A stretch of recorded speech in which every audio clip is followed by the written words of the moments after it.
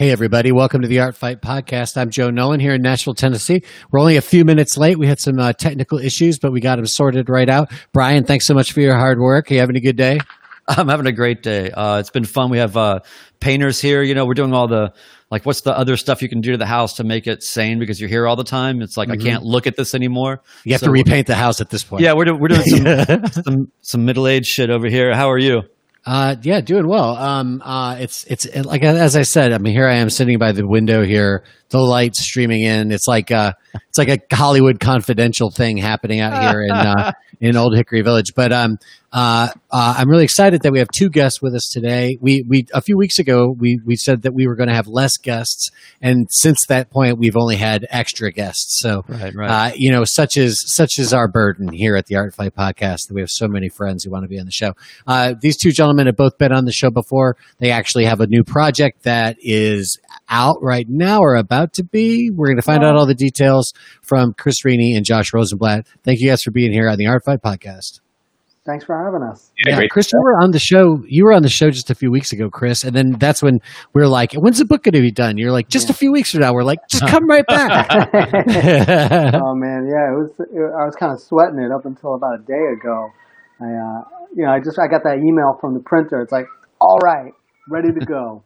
Everything is sorted. Like at the last minute, he was like, "Yeah, man, your guy's got these crop marks and the last quarter of an inch." All the chapter pages and your covers don't line up. I'm like, oh God, no. So, I emailed my guy and the graphic designer, and his name is Nate, actually, which is kind of awesome when when you do anything with MMA and then somebody's named Nate, it's really pleasant to say and write their name all the time. Did he fucking just slap that? He slapped that manuscript right into shape. He slapped it together. He did a great job. Yeah. Man, so and Josh, you have sort of your book, Why We Fight, is obviously legendary at this point, whether you like it or not, and it's funny, like I'm really fascinated with your journey. I'm so glad we had an episode with you. Everybody, please go back and check that out. It was before we got all fancy pants with this video stuff, but still worth checking out. But we had touched on Philip Roth. And some of that, and I ended up going down the Wayback Machine wormhole sort of this morning. And if anybody doesn't know what the Wayback Machine is, it's basically an internet archive where you can put in a website and then look at snapshots of it from various points in history.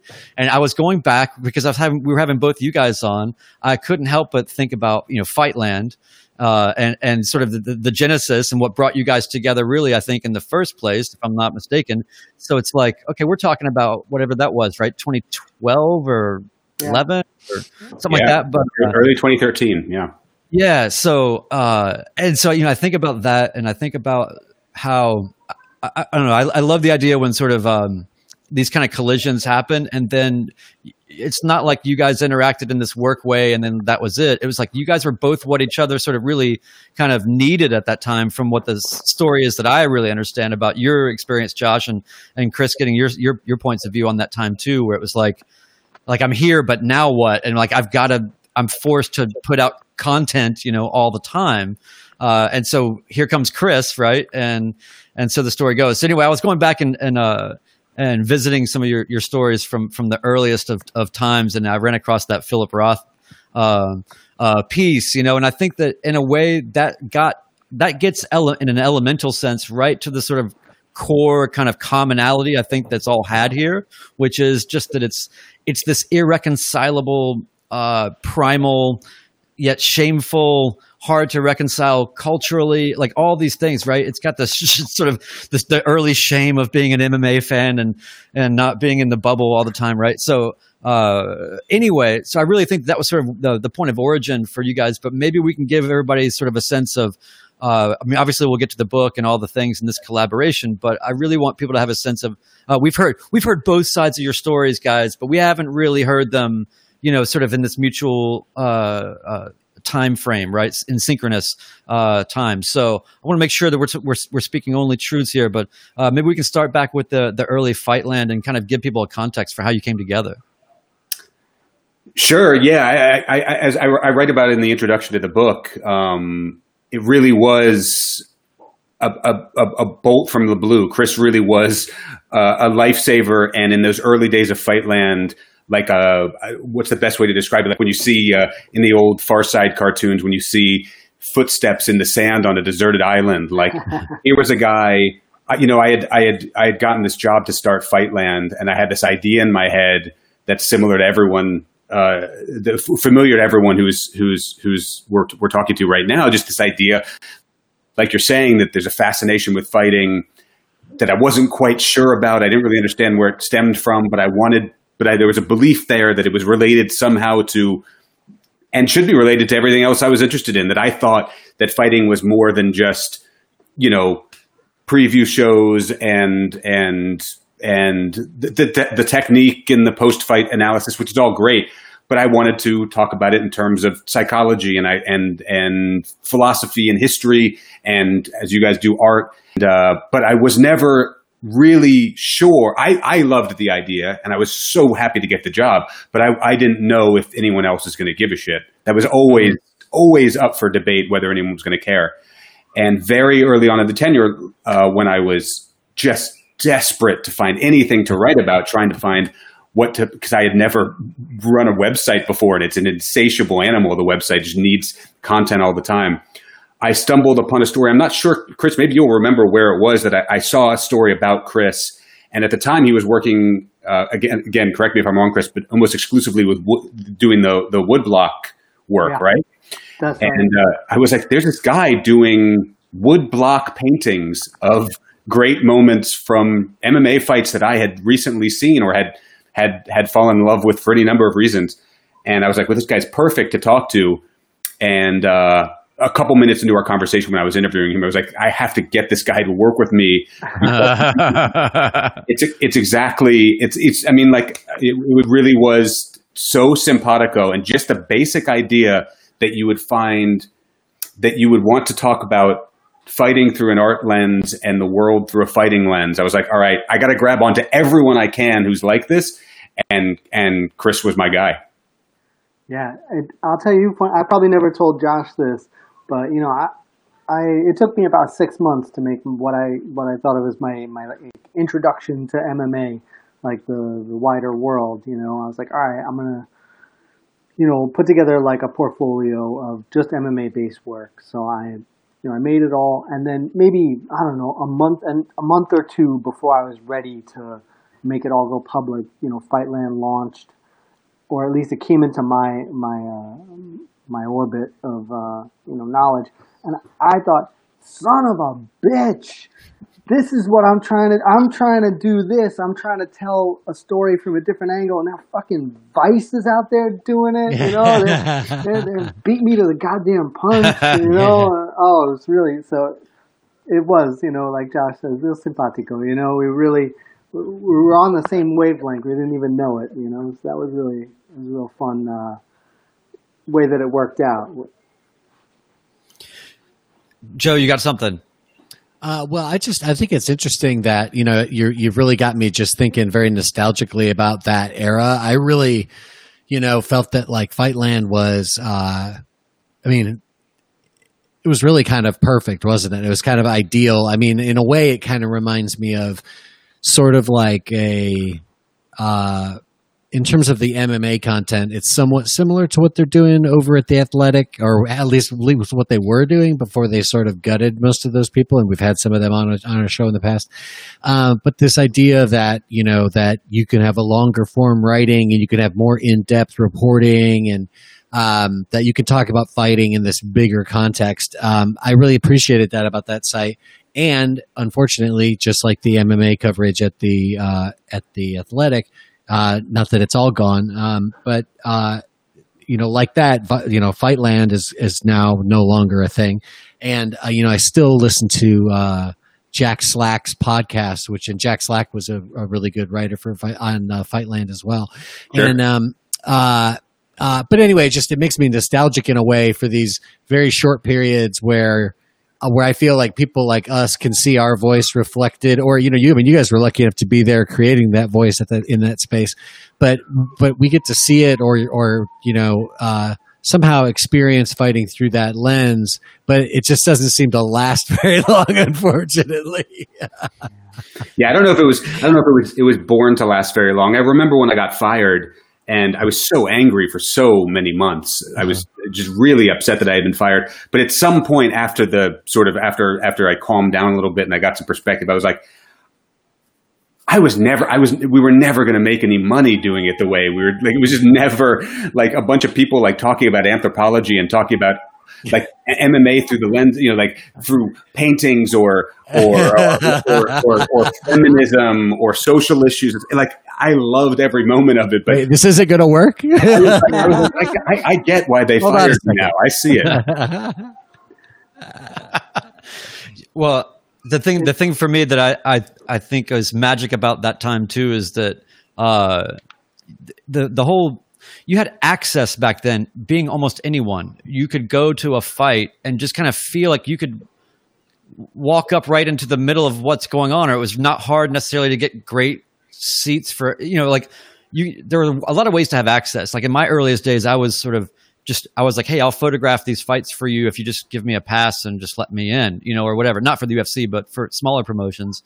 And I just felt like, wow, there's this whole magical world. It's kind of like when you could see, Jane's Addiction in a club or something, you know what I mean? Before, I don't know, like there's, everybody has to remember that a lot of their favorite band or their favorite artist, whatever, it's like there was a totally different context in which they were sort of born. And you're seeing this kind of latent kind of echoes of this amplification of whatever they've become. There was something about like, and maybe that was towards the end of that period, but it really felt like back then access was really this key to sort of seeing a lot of this in real life, right? Which actually, one of the things I want to get to when we do turn the corner towards the book, and I just want to shelve this, but I think about all your drawings, Chris, as being through the lens of this kind of mediated state, in terms of you are looking at you have camera angles, right?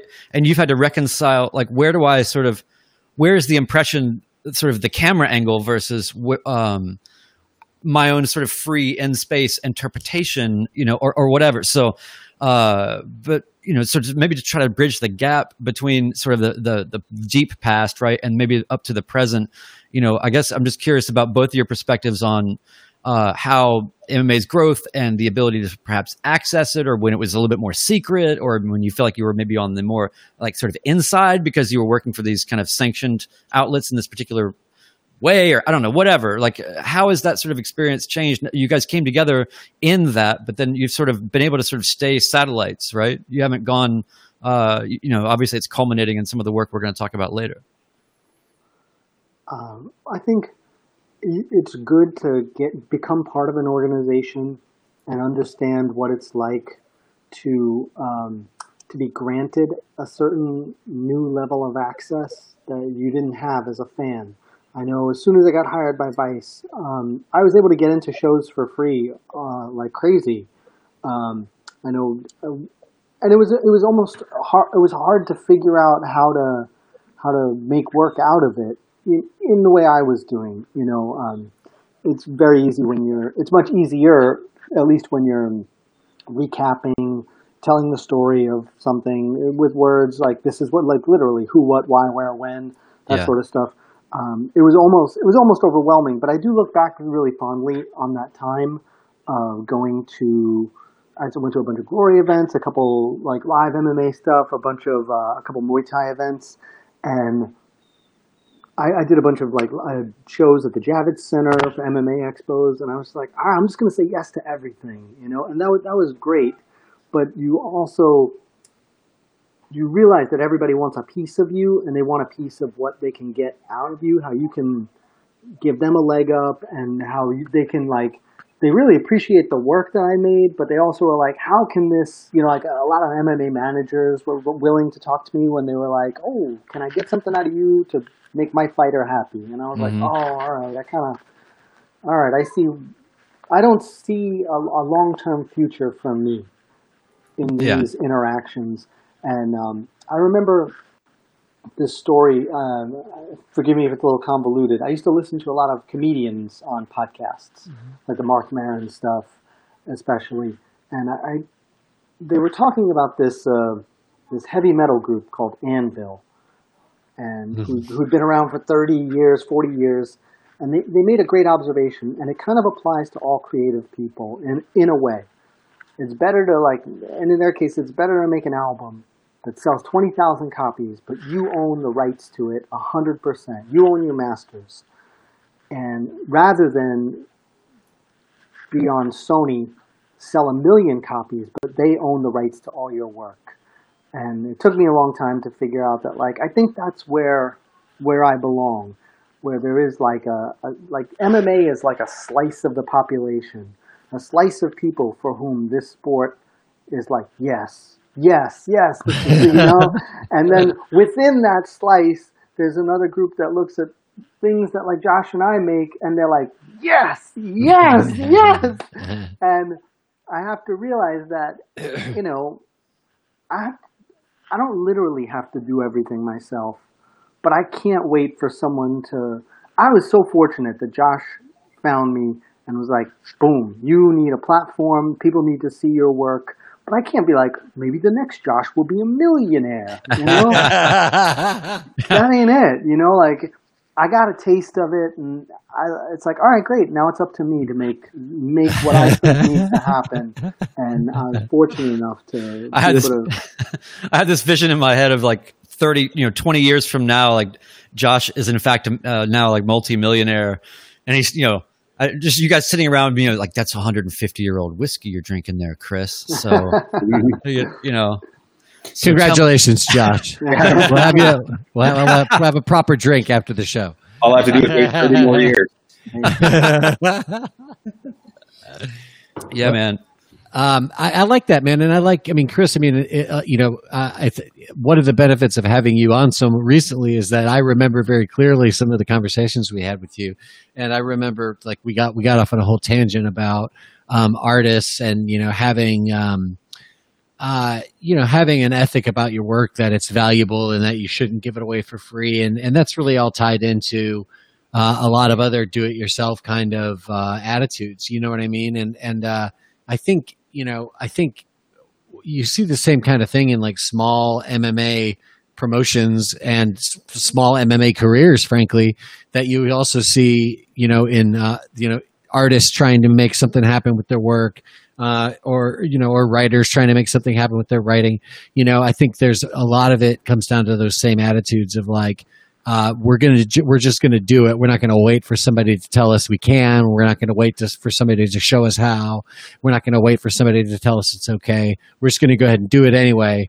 And we're not going to be fooled about the value of it. We know it's valuable because we made it, and it's ours because we made it. You know what I mean? And I think there's a lot to be said about that. And even in the, we all know all of the stories. You can almost not tell me any story about any musician where we don't eventually get to the place where we talk about, and then they lost all their money because someone fucked them over. It almost always happens. Without looking, they didn't really read it. They didn't bother hiring a lawyer. The crooked lawyer, the crooked label, the crooked manager. There's always somebody preying on these people, and that's part of the problem, is that the business itself is set up to do that. Where if you, like you say, if you own your masters, then if any money's made, that you're getting yours. You know what I mean? So. Right. I don't know. So I'm a big fan of that idea, especially nowadays. There's so much that you can do. We can get into the whole process of how you made this book, but is this book something that you've just made on your own and you're putting it out on your own? Yeah, 100%. Yeah, see? It's what I want to make, and it's can't wait for somebody to ask me what I'd like to do. I just got to do it myself. And the graphic designer he's a fan of my work from Bloody Elbow. We just have been kind of emailing back and forth, and I was like, hey, look, man, this is what I want to do. And, Nate, put the slap on it, Nate.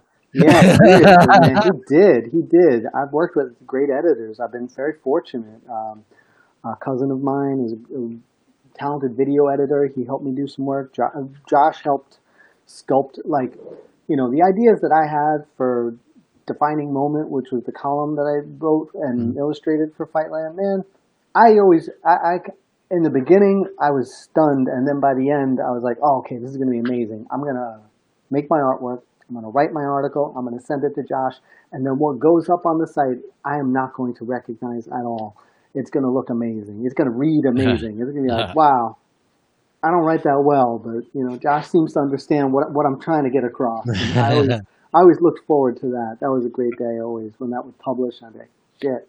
Well, it's good. I mean, to be totally honest, it's the initial writing process is I always find to be the most frustrating part of the creative process. I love second drafts. For me, it really comes alive in the editing.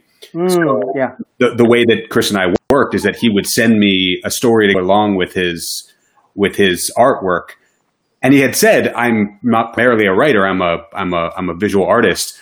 So do what you will with the writing. So it was great for me because it's like I got to avoid that whole first step, which is so maddening, which is coming up with the idea and fashioning it into the actual structure. And I just got to go in and just tweak and move stuff around and just give it an editor's touch, which even when I was writing my book, it's like that first draft is just, that feels impossible to me.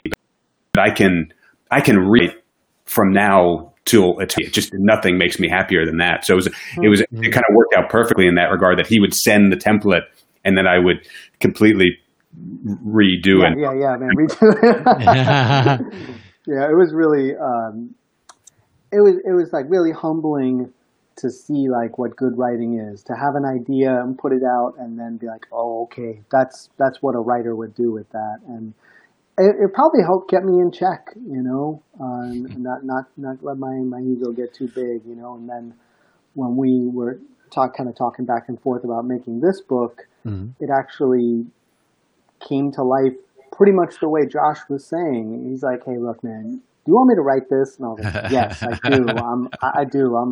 I'm like at my wit's end at this point. So Josh, you were sort of like whatever the relationship is to like you versus your parents and say mobile phone technology, and like the frustrating thing of like you're just trying to get your parents to be able to do basic stuff with technology, and you're just to the point where like I'll just configure the whole thing and then like give it back to you. Like this is kind of what you're saying happened here. It's like Chris, you were just flailing, and then Josh came in and said, "How about I do that?" 100%. It's he's like, look, all you want is to check the email.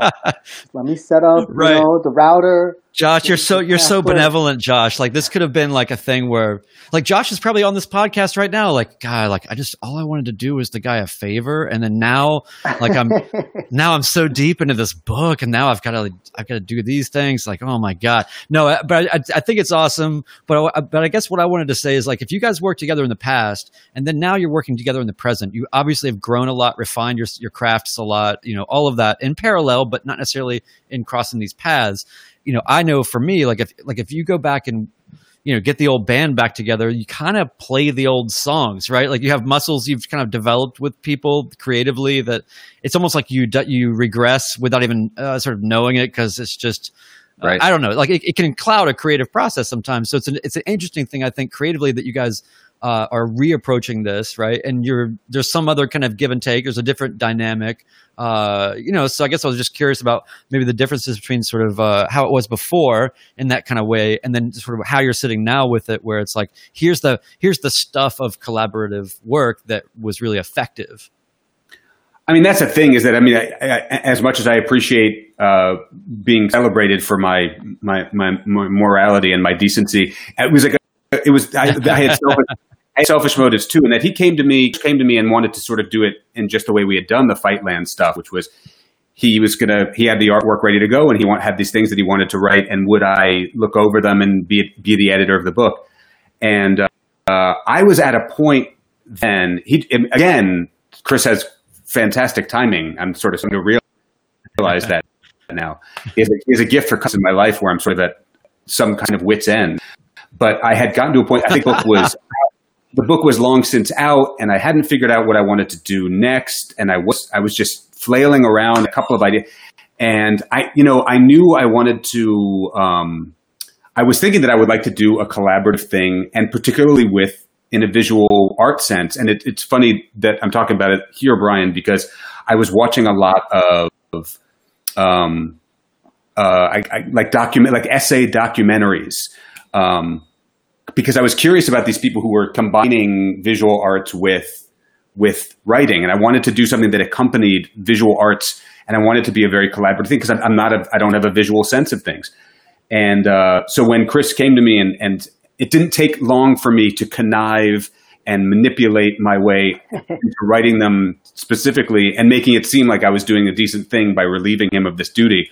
But it really was it was a giant pleasure for me, and the thing that I needed at that point, because I needed there to be, because he gave me 7 or 8 pieces and said, this is what we, these are the guys we need to write about, the fights we need to write about, and here's the due date, which is exactly what I needed. Because what I didn't need was more nebulous. Mm-hmm. Oh, I need my next idea, and that was killing me. I was getting suffocated by that impulse, and to have suddenly there was a drawing there was a painting there that had to be discussed in some way, and I was like, okay, this is exactly what I've been thinking about. So now the onus is on me. I love that term, the way you phrase that, the suffocating from the impulse. Is that what you? Yeah, it's like the idea that you're just when you are at that sort of heavy lifting, blank slate, whatever you want to call it, stage, you have this way too wide of a view or opportunity to reconceptualize, or do I want to revisit this, or do I want to sort of create something anew in this vein or this way? Like, you have way too many options. And so to just be like, Chris is the vulture around you, just waiting for you to start. Like, Chris saw you 1 month into the pandemic and was like, yeah, this is great. Yeah. So, the torn shorts, the long beard, the whole thing. Right. Dragging myself along the desert floor. Yeah, man. You will. I'm sure you guys all, I have no doubt that the three of you have had this thought many times in your creative processes, whether it's in music, art, video, whatever it is. When you sit down to do something new and you just blank slate, you have thoughts like, I need to recreate the world from scratch. I need to create the greatest thing that has ever been created by human hands ever, which is a great way to paralyze yourself into doing absolutely nothing. 100%, man. I guess I don't have maybe quite the level of aspiration, or at least, or maybe it's just like self-belief even at this point, right? It's like, I'm not going to change the world. I'm not coming from that place, but I still have my own weird challenges to myself, right? In terms of just a standard I want to uphold to myself. And, right. And honestly, that's equally as difficult, right? We're our own.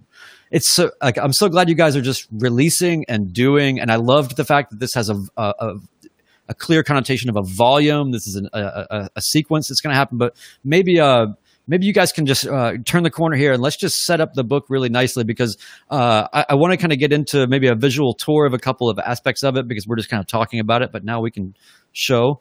And then also, yeah, go ahead. Would it be okay if I kind of just give you, if you could scroll through, you could just scroll through the book. Yeah. I kind of give you the idea behind it, because it's funny. I think sometimes, did I write that? I don't think I wrote down what my idea was for the book, what the parameters were, or anything. Yeah. Just happened. Well, the other thing too is that, and Josh, credit to you on this, and really both of you from a conception or conceptual point of view, is that my first thing that I was hit with is that this is great for anybody, whether they're really deep in the sort of MMA knowledge and all that, and you're gonna get richer details out of it in that way, maybe. But at the same time, it's not written to abandon anybody, right? Anybody could sit down and you get a baseline slice of a narrative that's the important thing that supports the visual work perfectly. Like, you guys did a lot of sort of framing and containing and limiting in a way that I thought was really amazing. So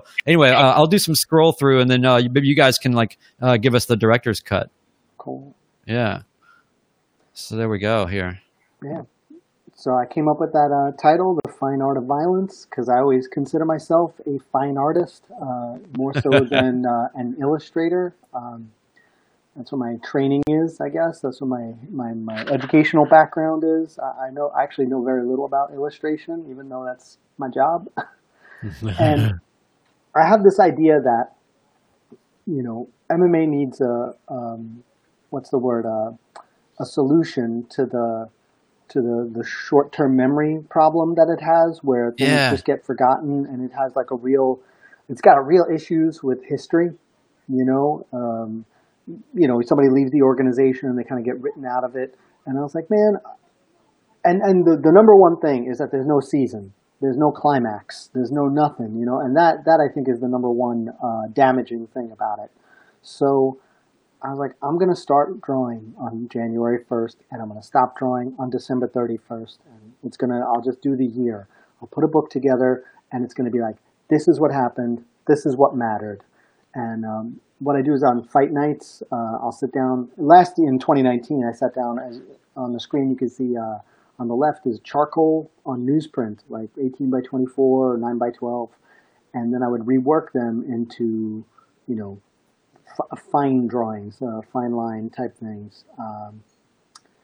So yeah, that is, Rose Namajunas, and I'm sorry, that's Alexa Grasso and Karolina Kowalkiewicz. And I feel like these a lot of these performances, they just get lost. And some of these people, they're not going to be remembered, but some of them are really going to make an impact in the world. And it's just, unless you have the right performance on the right night, under the brightest possible lights, and then also nobody else outshines you. There are too many variables, and I just feel like it's not. The sport is not set up to understand itself. It's set up to perpetuate itself. And this is a way for someone should be able to open this book up at any point in time, flip through it and be like, that's cool. That's interesting. That's cool. That's interesting. Check that out. Right. I love this. Oh, cool. Yeah. That was the first drawing I did for the entire book. And there was something about that one, Chris, where you felt like, because it's Paige Van Zandt and Rachel Ostovich, you wanted to not have the faces in there because you felt like that fight was sold as two hot women, right? Exactly. Like there was definitely a political commentary there and saying it's gonna be the twisting up of bodies, it's gonna be the actual art of the physical art rather than these are two very attractive women and let's admire how beautiful they are. Exactly. This is more about like, it's about the beauty of the martial art body as opposed to a woman's body. That's a big part of what I do in general. It's putting together the iconography of what MMA, what the body does. From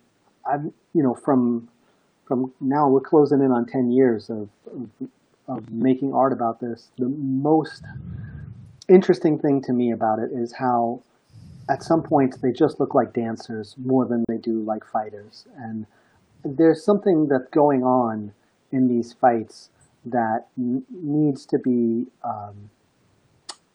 shared with the world on a wider scale. Mm-hmm. There's a wider story to be told visually and it's about the human body more so than it is about like violence, even though that is my title. Mm-hmm. Well, I mean, for people that don't necessarily watch or appreciate a lot of combat sports, it is something where people should just think about it as any sort of forces at work, whether it's the body or whatever, under certain duress or compression of some sort of circumstances. It's only going to do as much as it's kind of asked to do or as it can most efficiently be done. But there's something about because there's just so much energy being sort of forced into sort of an obvious collision, which is a fight. There's a lot of things that happen with the body that are just never going to come out in any other circumstance really at all, right? There's a galaxy of unique forms that you're probably trying to form at least constellations with. Right. It's true. And I'm never ready for what is exciting, what is actually captivating. I never realized that, like, everybody groans when people clinch up against the fence, but that's one of the most interesting things to draw. It's one of the most, what's the word? because that's the one time you have the fence supporting someone. They can really like plow right into each other, and you see like these shapes take place over and over and over again, where bodies are like. It's one of the few times they're really locked in.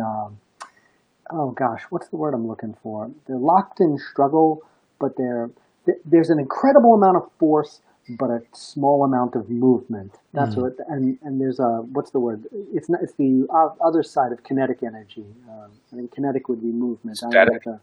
What's that? Static? Static. Exactly. Exactly. That's it. See, he calls me for the words. Exactly. You know how bad this would be without them. Joe and I just failed 6th grade science in one moment. Force? Inertia. Drama. This is drama, right? Yeah. But you're right. Yeah. Tension. Oh man. Yeah, Chris, what was the decision? Like, I really do appreciate the fact that you included,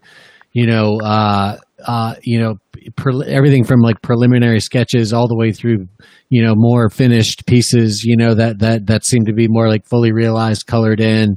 And what was did you think about having something that was just like Chris Rini greatest images ever, or did you always want it to be a mixture of stuff? Well, this was going to be way bigger and way more than necessary. I didn't know it at the time, but very much like what Josh said, like when you're like, I'm going to make something new, it's going to be a brand new landscape. I'm going to shape this like fucking Fabergé eggs, 7 days. And now, I'm like so excited to do volume 2. I'm like sitting down, picking out fights, rewatching them. And I realize I'm going to do so many fewer fights than I did this time. But I would like to do, or rather, like the balance between refined drawings and more rough ones. I would rather make a half a dozen drawings of Tony Ferguson versus Justin Gaethje than just one. That's really what it comes down to. The more profound the fight, the literally, the more imagery I'd like to make about it. Definitely, you ever have this thing where, this is a common joke amongst artists, that you do your best work on newsprint, and then once you have a beautiful canvas with your oil paints, you're just frozen in fear and the terror of having to make something great, so you only make your greatest work on like loose leaf. That's why everybody ends up chasing their demo in a studio session. Yeah, exactly. So number one, that's why the charcoal stuff is there. Some of those, like that, if you wouldn't mind scrolling back. Here we go. Here we go. Here we go. Ready?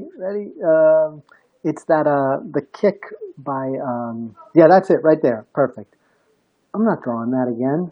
That's it. That happened on fight night. That is Irene Aldana. That's it. I'm never going to do better than that. That's what happened. It happened the night of the fight, and that's what's going in the book. I think that this super finished, refined work, that is for, the consumer, that's for people. And then like the real rough stuff where you can see, the struggle to get the right curvature, the right line, that's for artists. And personally, I tend to love drawings more than I do finished work. And I've talked with other artists, and we all kind of, I don't want to say suffer from the same affliction, but we feel like that the life, the vibrancy is there. That stuff is, you're seeing the person's hand and their arm and their energy is in there. And then the more refined stuff is like, it sometimes it dies. Sometimes it dies on the canvas, and you don't get the story, you don't get the life, you just get like this like painstaking grasping for perfection that never comes. Right. It's almost like even if you do get it to, if you do have one that's sort of dying on the vine, but you somehow resurrect it and you get it to a place where you're like, okay, I feel pretty good about this, I think. And then people like that a lot. It's almost like you subconsciously hold it against the person that likes your stuff because they don't know how good the original was, that you're sort of still in sort of turmoil about. Sure. Yeah. It's such a, it's annoying, right? Just to care about shit. Man, that's beautiful right there. but you know what I mean? Like, it's of course. It's like, but it's also, how do you also manage to, in parallel, not give a shit? It's a weird life, man. It's a strange way to be, right? It is. It's funny. Now I'm at the point where I had to kind of scroll through the book and reread it and look at a couple pieces again right before we did this, because I can tell I'm starting to let go of it now, because I basically ride a wave of like, I'm so proud of this. This is wonderful. This is my vision. I can't wait to do the next one. It's going to be even better. And sometimes I look at that book and I'm like, I can't believe I am so fucking full of myself. This work is not good. I can't believe I show it to people. Yeah. You know, oh my God, I'm such an idiot. You know, like I've been through the whole ringer, so I have to just let it go, and I'm thrilled about it. Oh, see this piece right here that you have on the screen? That's the Korean zombie after he knocked out Hanato Moicano, and that piece was inspired by Sean Al-Shadi's post-fight column about the enthusiasm of the South Korean population, or the Korean population, how, you know, they were just flooded the arena. And that's actually why I have the media row and the laptops in that picture. 99% of the artwork in this book, I strip away everything.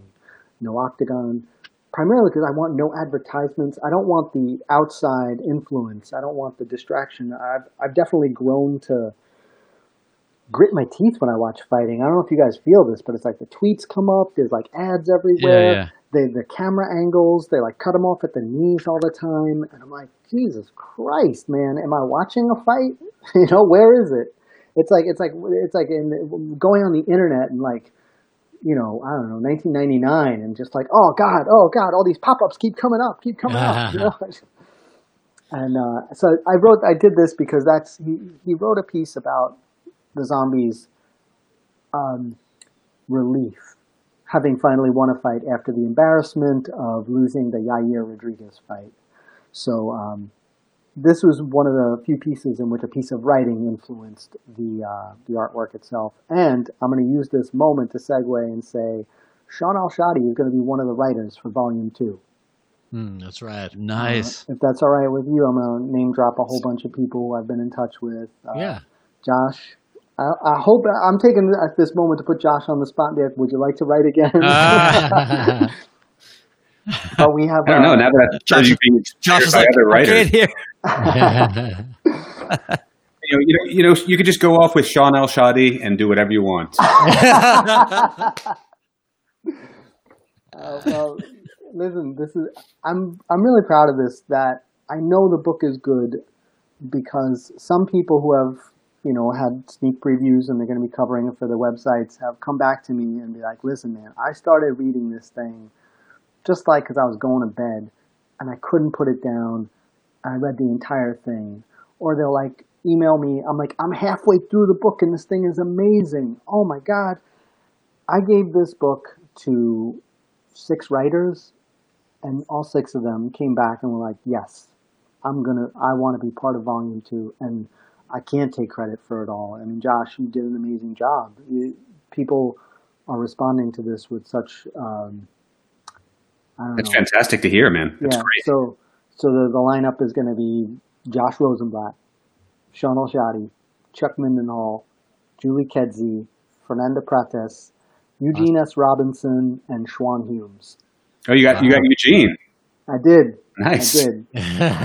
Going back into the old Fightland crew, huh? Yeah, man. I've been, Eugene. While he is a little bit older than me, he grew up and especially he did weightlifting in the neighborhood where I grew up, and I can't help but have some loyalty to people who are from a certain geography. Man, so this is like, we're just trying to even wrap our heads around this book, and what you're doing is you're using the opportunity to tell us about your next book. So on one hand, you probably are one of these people that feels like everything's going at a snail's pace. I'll never get this thing done, but really this should be evidence to the fact that you're actually operating at kind of a warp speed to get all these things together and it's good to get them out before you really understand what you've actually done. Yeah, yeah. Yeah, it's going to be wild. I'm actually going to be live streaming the making of the next book. Ooh, cool. It's either going to be on YouTube or Twitch or both. I'm still kind of putting that all together. But yeah, there's going to be. I mean, I have a YouTube channel. It's Chris Reaney. I have Chris Reaney Art set up over at Twitch. And Yeah. this is the other wild thing. A lot of the next book will be done digitally. This is everything you see here is done manually, analog. It's all charcoal on newsprint or ink on paper. And this year, I finally bought an iPad Pro and an Apple Pencil, and I'm like, all right, guess I'm going to do this. And I'm learning as a very, very aged person how to make art digitally. Man, it is daunting. It's a good time for that, though. I've been in the mode of learning a lot and having the sense that maybe I have the time now. Like if I don't do it now, when am I like? I'm not getting any younger, right? And when is this kind of interruption going to happen again, to where I can really justify, putting 8 hours a day into learning a sampler? You know what I mean? Yeah, do it. Like that's just there's no other time. So Yeah. I'm just glad to see people taking advantage of it, where they can. And then, Joe you're like one of those where it's like, you just all of a sudden release stuff. Like I never even know that it's coming, right? Like you're just like wham, like just quick release. Another release. Well, I don't know. I think you got to, I don't know. I feel like, and I kind of, this sort of goes along with what you're talking about, Chris, in terms of like, you can get really worked up about things, and you can get really into this idea of like, I'm going to do this huge fucking, this is my fucking, Sistine Chapel. my Apocalypse Now, exactly. this is totally. my, fucking Paradise Lost, and I think that there's a fine line, especially like in rock and roll or whatever, but in lots of stuff, I think there's a fine line between caring, as we talked about earlier, like actually giving a shit and wanting to live up to what you think you can actually do versus just letting yourself be kind of lazy about it. And also on the other side, sort of approaching everything and sort of coming off in the doing of your art with a bit of irreverence and a bit of carelessness about it all. And I think that I used to get really worked up about my projects, and then I get really worked up about the release of the project and all this kind of stuff. And now it's like I just try to like keep working, and part of working is getting stuff out there, and part of getting stuff out there is all of the, promoting and tweeting and blah, blah, blah, and making a little noise about it so that it, maybe gets on somebody's radar here and there. And then just keep going on to the next thing. So I think it's really just about that. And with music, man, it's always like, I'm just always behind anyway. I've always got more going on than I have out in the world. So there's always something where it's like, okay, I've got to get a couple of songs out here before the universe forgets that I actually do this. You know what I mean? Yeah, 100%. I think it's good to have both. I don't know how you guys feel about it, but I know for me, it's good to have both avenues available. Like I find that like when I was writing the book, having the opportunity, if I could write a story a week that would go up on a website and just something you could spit out that had that energy to it, that had that sort of like you're talking about, like it's not the biggest deal in the world. It's not the end of the world. And you could just sort of spit it out there. And a lot of times there's an energy and a blood to that kind of thing that is more thrilling after slogging away at perfection at your magnum opus for so long. Uh-huh. And then you have the other thing where you start to feel like I'm throwing out a bunch of pieces everywhere into the internet, into the giant. Yeah, that's true too. That is the internet. And you start thinking to yourself, I'd kind of like to have something that I devote an entire year to. And it's, it's not really different. I find to how I take in art as much as I put it out. I mean, like there are times when all I want is to hear pet sounds and think about every move that was how everything is articulated perfectly. And he spent months on this sound. And, when they're doing good vibrations, they took one studio and then they would do it. Like it took months to do a single. The tape around the walls. Right. Exactly. Yeah. With the cello players and the whole thing. And then sometimes I just want to hear them sing Barbara Ann, like live in their basement with like where they're like literally playing an ashtray for percussion, because it's like sometimes you just get I get so frustrated by the perfection of it that I want someone to, like you say, give me some life, because one can start to feel, it's the same way I had to give up my subscription to the New Yorker years ago, because I just got tired of that level of editorial perfection. Like it never felt like anyone went outside the lines at the New Yorker. I was like, there's no arguing with the quality of the writing and the quality of the thinking, but there's no blood here. Mm-hmm. And you got to get some blood in there sometimes. Yeah, I agree 100%, man. That's a great way. You have to get stuff out in the world. You can't stay in like the ivory tower and be like, it's coming. It's coming. It's going to be great. It's going to be, even if it really is great, you may have spent so much time sequestered that you're incapable of like, flexing those other muscles of like communicating to people, just to get them to read what you wrote, It's good to be out there. It's good to put stuff out there all the time. And I mean, of course, striking a balance is like everybody's quest in life before they die, and they never do it, but it's smart to know that you're supposed to find that. Well, I'm glad to hear, Chris, that you have so much affection for your drawings and the stuff, because that was when I was going through the book, and because you had sent me all the files, I loved the sketches because especially with something like sport and MMA, where it's like so kinetic that you kind of want like the thing that captures as best as possible that sense of the physical energy, Yeah, I agree, man. Thanks. I'm glad it resonates with people. I did them. I started a couple of years ago, and then I took a break. And when I did them in the beginning, I did them more as a joke, like, I can make a silly picture or a joke about whatever just happened, And then I realized that, probably the best work I did in art school was like 2 to 5 minute sketches, So those are the things that, better than my finished paintings, better than my finished drawings. Those are the things that still look good 20 years later. Like there really is that life and the ability to accept that about oneself is rough. That's hard. That's not easy. It's not easy to be like, I'm best when I keep it loose. I'm best when I'm not trying to be perfect. I'm best when I'm not trying to make a good portrait. That's not what I have to bring to the world. Although there's like maybe about, there's a Ben Askren on the state on the. Well, this is the contradiction to that sentiment, is that this was one of my favorite ones, is that there's so much heartbreak there that I think you needed, forgive me, that's totally presumptuous, but it's the kind of thing where I would imagine you needed to sit with that for a while and really make it so that the blood coming from his eye, like that there's sadness and disappointment there, and it's not just a moment, it's like a reflection of a deeper something, which is probably something you can't get when you just sketch it, Yeah, it's hard.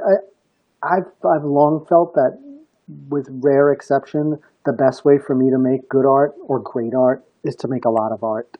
And that's really, that's my path.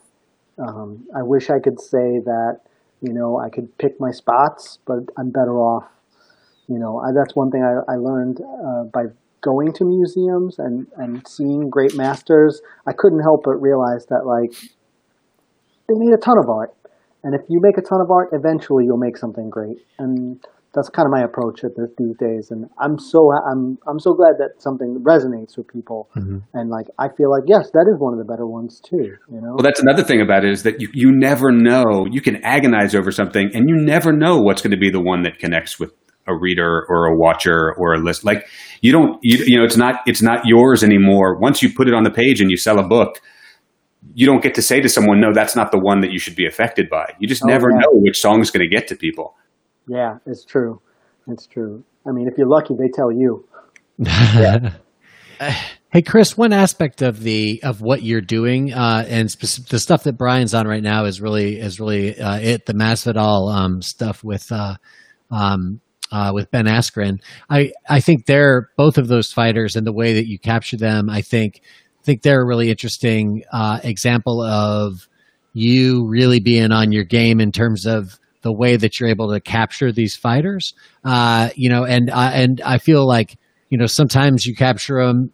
I mean, it depends too, the way that you show them. A lot of times it's hard to recognize who they are because you can't see their heads or whatever's going on. You know what I mean? So there's that aspect of it, but it does seem like there's times where you really just are able to capture these fighters in these very stylized ways that make them very uniquely Reenian, you know what I mean? In terms of like, this is like a Chris Reaney drawing, but it's also unmistakably this personality or whatever. So how do you do that? And what's the balance there for you for like how you are able to capture these personalities, but do it with your own style?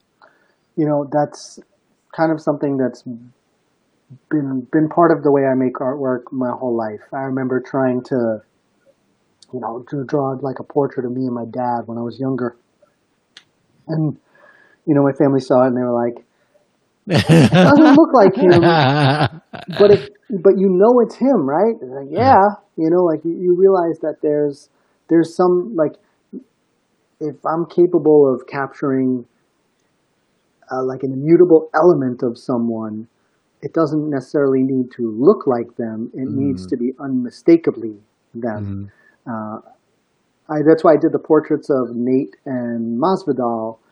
I felt like, I know it. Like, these people have shapes. They have defining features.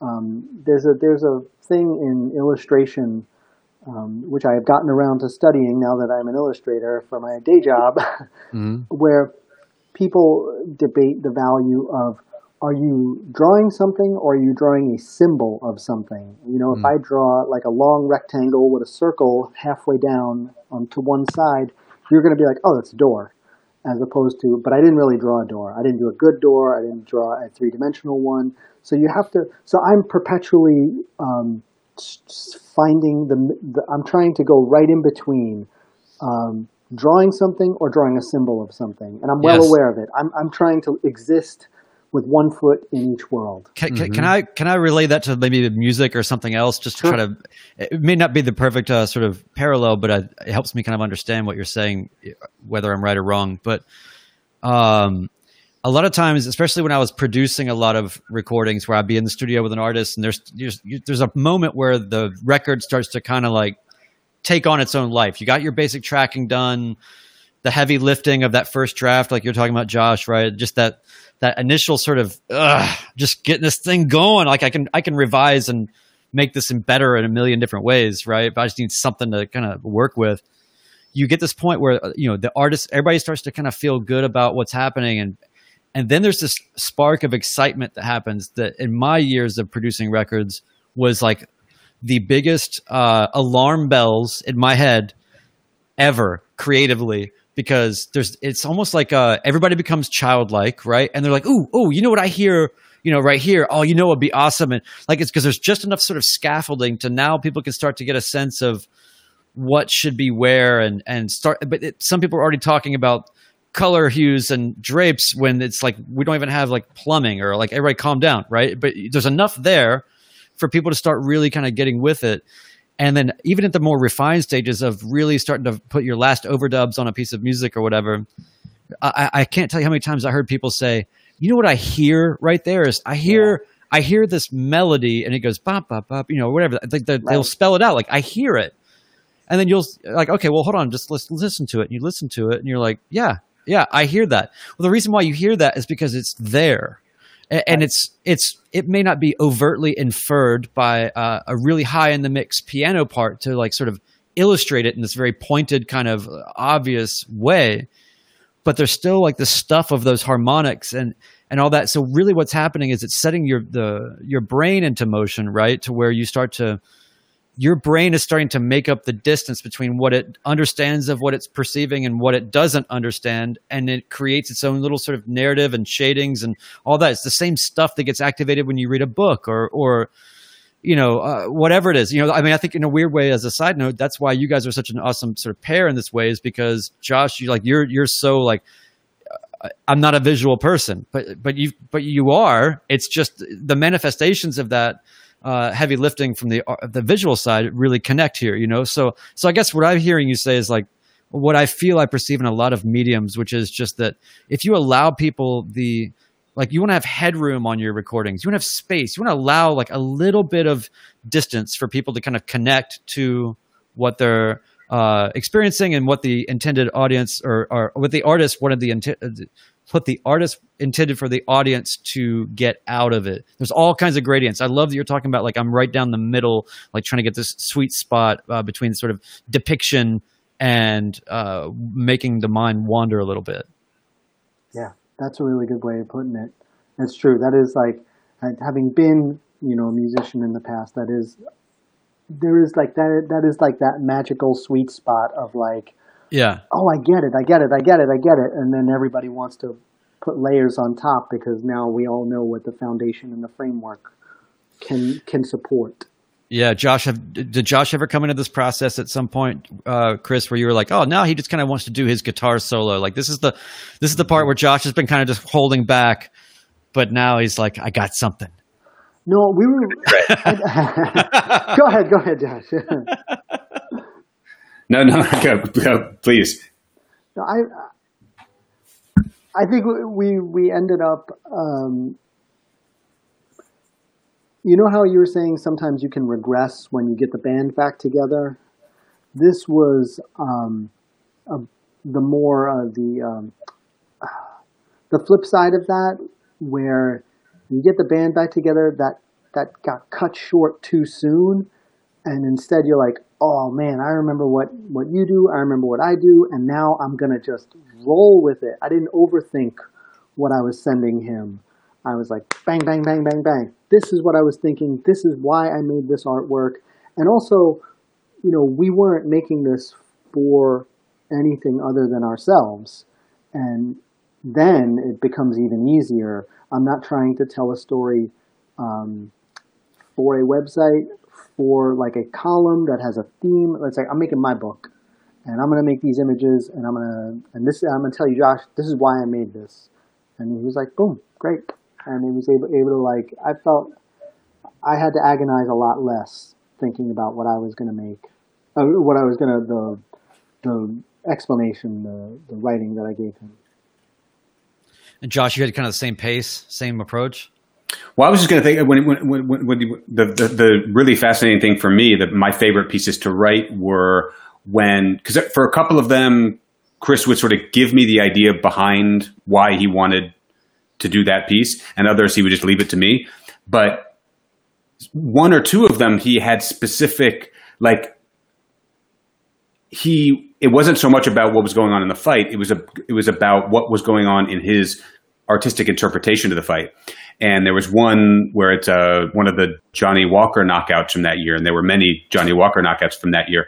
And he used this technique, which I didn't know there was a name for, despite having grown up with cartoons my entire life, called the smear, where he was using a smeared image to communicate quick movement over several frames. And so my favorite ones to write were where I was trying to find a way to take what he was teaching me about visual arts, like a smear, or there was the one with John Jones, the graffiti, the sort of instant. That's funny, we're talking about this now. The instant graffiti versus the graffiti that's meant to last. Yeah, so that one, the smear approach. And so when I wrote about that, I tried to find a way to talk about this smear technique as it related to Johnny Walker, which was just an interesting challenge because, again, as much as I love the visual art thing, not only am I not a visual artist, but I didn't even have the language for it. So he's like, oh, that's a smear. It's like, okay, so what does that mean in relation to Johnny Walker? And it was sort of like, oh, it's perfect. Johnny Walker literally in that 12-month span fought 4 times for a total of 3.5 minutes or something ridiculous. Right. 3 wins and a loss in a total of 5 minutes. It's like, what could be a better analogy for what he did? Then we've got to figure out a way. We artists have to figure out a way to make it seem like he's moving through space, but it's so fast that we've got to trick the brain. And that's kind of what his career has been so far. Yeah, I do like that one a lot. I was a little disappointed that he lost at the end. But you're right. Like even the loss, like I had to put one loss in there. When I was writing, I was like, God, I was really hoping he had lost to whoever it was in January of next year. Yeah, I was hoping. Yeah, exactly. January.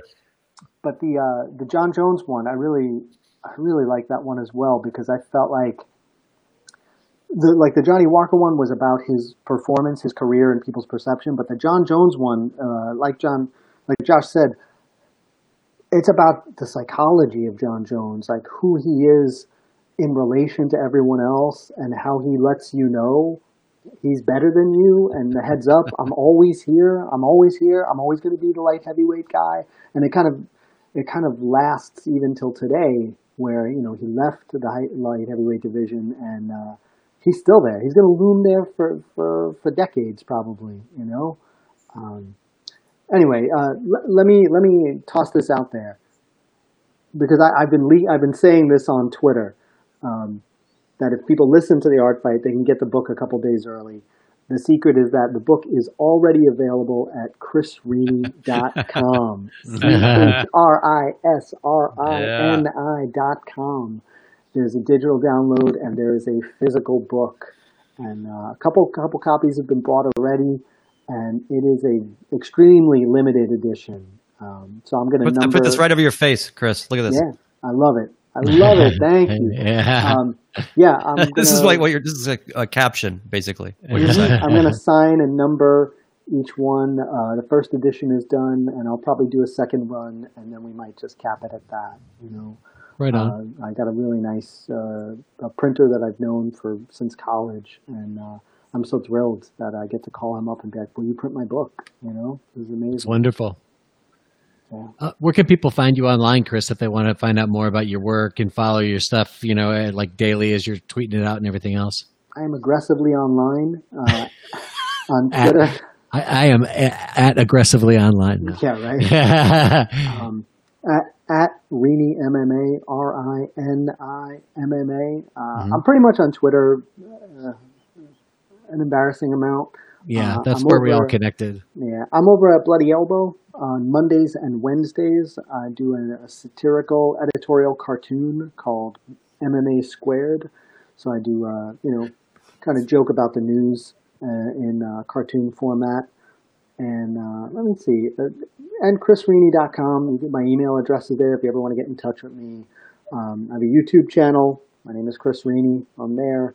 And Chris Rini Art on twitch.tv. Right on. Hopefully that will be up and running within about a month. I've done all this with 2 children. And while you guys have been learning, I have just been suffering for 6 years. Suffering is learning, right? That's I know so much now. Yeah. No, I mean, shout out to all the people that have procreated and then now are enduring the absolute consequences of it. I see I have a lot of friends that are single moms and doing all of the, working, quarantine, whatever, trying to do the homeschool thing and all that. I know anybody who has a human that they're in charge of has been on full-time extended duty for a good while now. It's sort of like it's a good thinning of the herd though, because it's kind of like, oh, so now you're like there's a lot of people that you can tell that like a lot of the back to school people were sort of like, I didn't know what I was getting into with the responsibility of having children, but I can't vocalize that or say that. So I have to just try to get out in front of whatever's, in the way of getting this human out of my house. Josh, how have you handled quarantine? I'm ashamed to say that I've loved quarantine. I mean, I feel awful, but my wife and I have a lake house in rural New Jersey. We've been out here the entire time. I've been reading and writing. I've been sitting on hammocks. It's terrible. I actually had the thought the other day that quarantine might be ending at some point, and I actually got a little sad. And I really feel awful saying that, but it's true. No way. I talked to some of the dad friends that I have, and we're like, "Hey, man, do you secretly think that if you didn't have kids, this might be one of the best times of your life?" They're like, "Oh yeah, without it, everyone. If I didn't." All of my friends have kids, and I am not ashamed to say that the smartest thing I ever did was not have kids, and that's the confirmation of the absolute. Oh yeah, understood. Yeah, I've seen all of you guys. I've seen all my friends with that 1,000-yard stare when they realized school was not coming back. No, I kind of knew that was going to happen. I'm over here in like it was the shittiest place to be in Oh yeah, you were in Queens, America. right? Yeah. I lived a 10-minute walk from Elmhurst Hospital. It was terrifying here. Like, ambulances and sirens 24/7. It was legit scary. I used to have to wait outside this grocery store for like an hour online just to get in and get food. And I've been listening to the sound of chipmunks for 6 months. I didn't even know chipmunks made noise.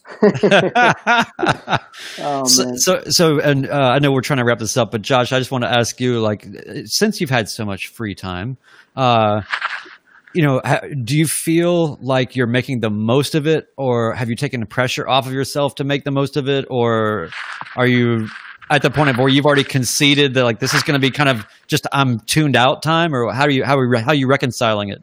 I really had a moment about a month into the pandemic, so sometime in April, where I think I generally, I don't know if you guys have a time of day that you are generally most anxious, but I tend to wake up anxious. And as the day goes on, I sort of get better. But if I'm anxious, it's first thing in the morning. And the anxiety being, am I doing enough? Am I creating enough? What am I doing with my life?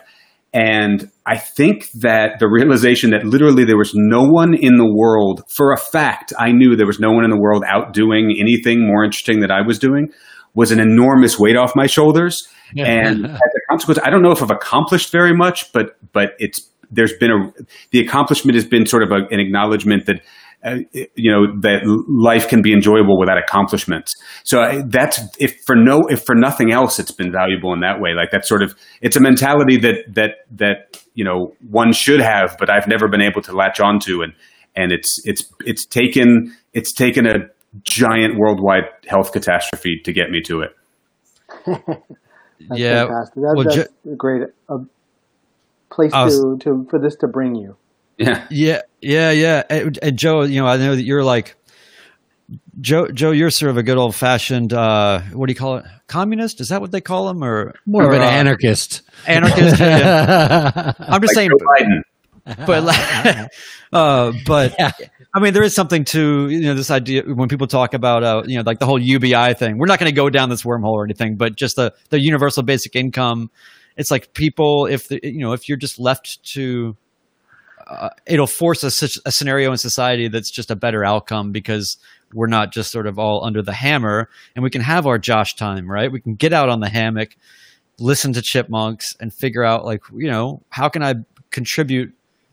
I want to contribute, but I want to make sure I'm doing it in the ways that feel like closest, nearest, and dearest, and most meaningful, and whatever. That's productivity. It's not about like rate of stuff, right? Or just putting boxes out on a conveyor. It's something where you really want to make sure that you're not like the hustle worship thing. I'm so glad is dead, right? You were kind of right now like nobody's out there just like grind culture or whatever. Right. Yeah. So, that was a short-lived moment, right? Well, it'll come back. As they say, pent up demand. So, I was with a friend the other day, and we were taking a walk, and he said, "Man, I really hope this thing ends soon, so we can get back to normal life." And I said to him, "What was so great about normal life? I mean, life was so great before. I mean, I don't know. Maybe a complete reassessment." And analysis of what was important and what is important, and trying to figure that out isn't the worst thing in the world, this getting back to normal life. I just sort of realized that my normal life involved a lot of subway riding and a lot of being physically uncomfortable and being surrounded by lots and lots of people I didn't know. Mm-hmm. Yeah, no, it's there's so many things that are less static on your frequencies, Exactly. But yeah, so Joe, just to follow up for those that were concerned about your plants last week, how did your tomato plants turn out? Did I talk about my tomato plants? Yeah, here's the thing, man. The first thing that we talked about in the intro of the podcast last week was that you were telling us about tomatoes, because you were talking about this stuff you had to put on them. That's like, you have to do it. You can't do it when the sun's out. Yeah. You can't do it when the sun's out, but you can't do it when they're wet. And then it rained while the sun was out right after I did it. It's insane. It couldn't have been worse timing. So we're still at a TBD on that. Okay, I just want to make sure that everybody was we were up to date on that. Well, hey guys, thanks a lot for the time. Thank you so much. Obviously, buy the book. You can get hand signed signature editions.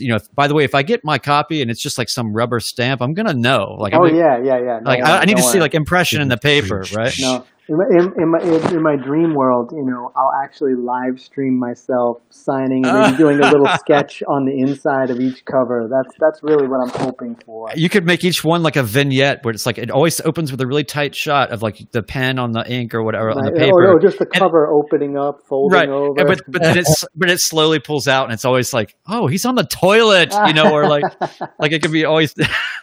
You can come up with a lot of different vignettes, right, for signing this thing. But anyway. So everybody's got the information. It's the Fine Art of Violence, Volume 1 by Chris Rennie and Josh Rosenblatt.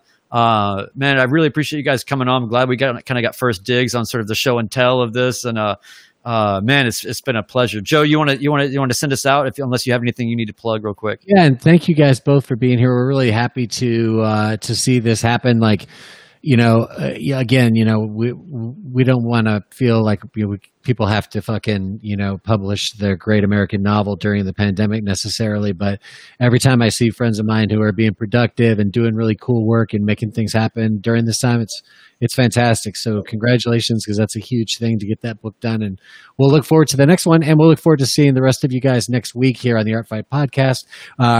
Just right before the show, we confirmed that our guest will be Eddie Campbell, the great artist behind the Alan. Right?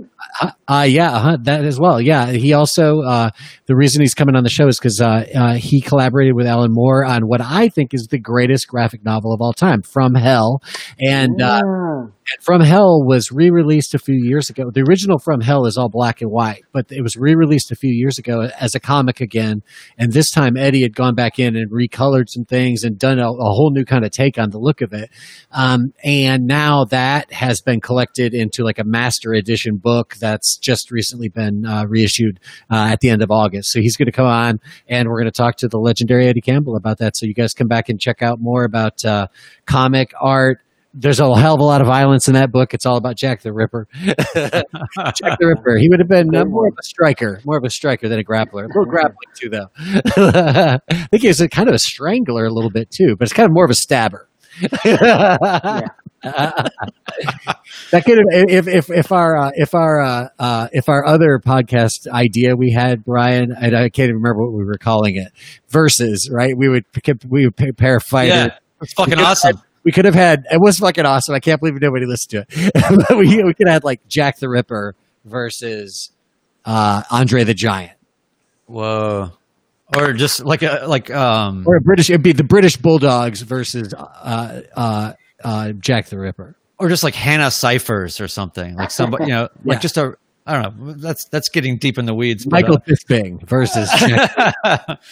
Right. Hey, so all right. Aaron Till. We're going to sign this thing off, guys. We'll talk for a couple seconds after this and say a proper goodbye. But thanks, everybody, for listening and checking out Chris's new project and Josh's new project. This is an amazing thing. I can't wait for Volume 2.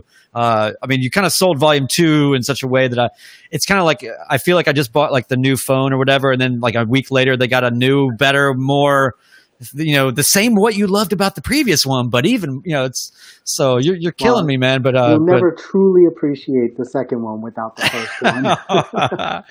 Well put, man. Everybody, you're gonna want that one. That's right. All right, so we're gonna run this outro, and then we'll see you on the other side. Thanks, everybody. Thank you. Thanks, guys.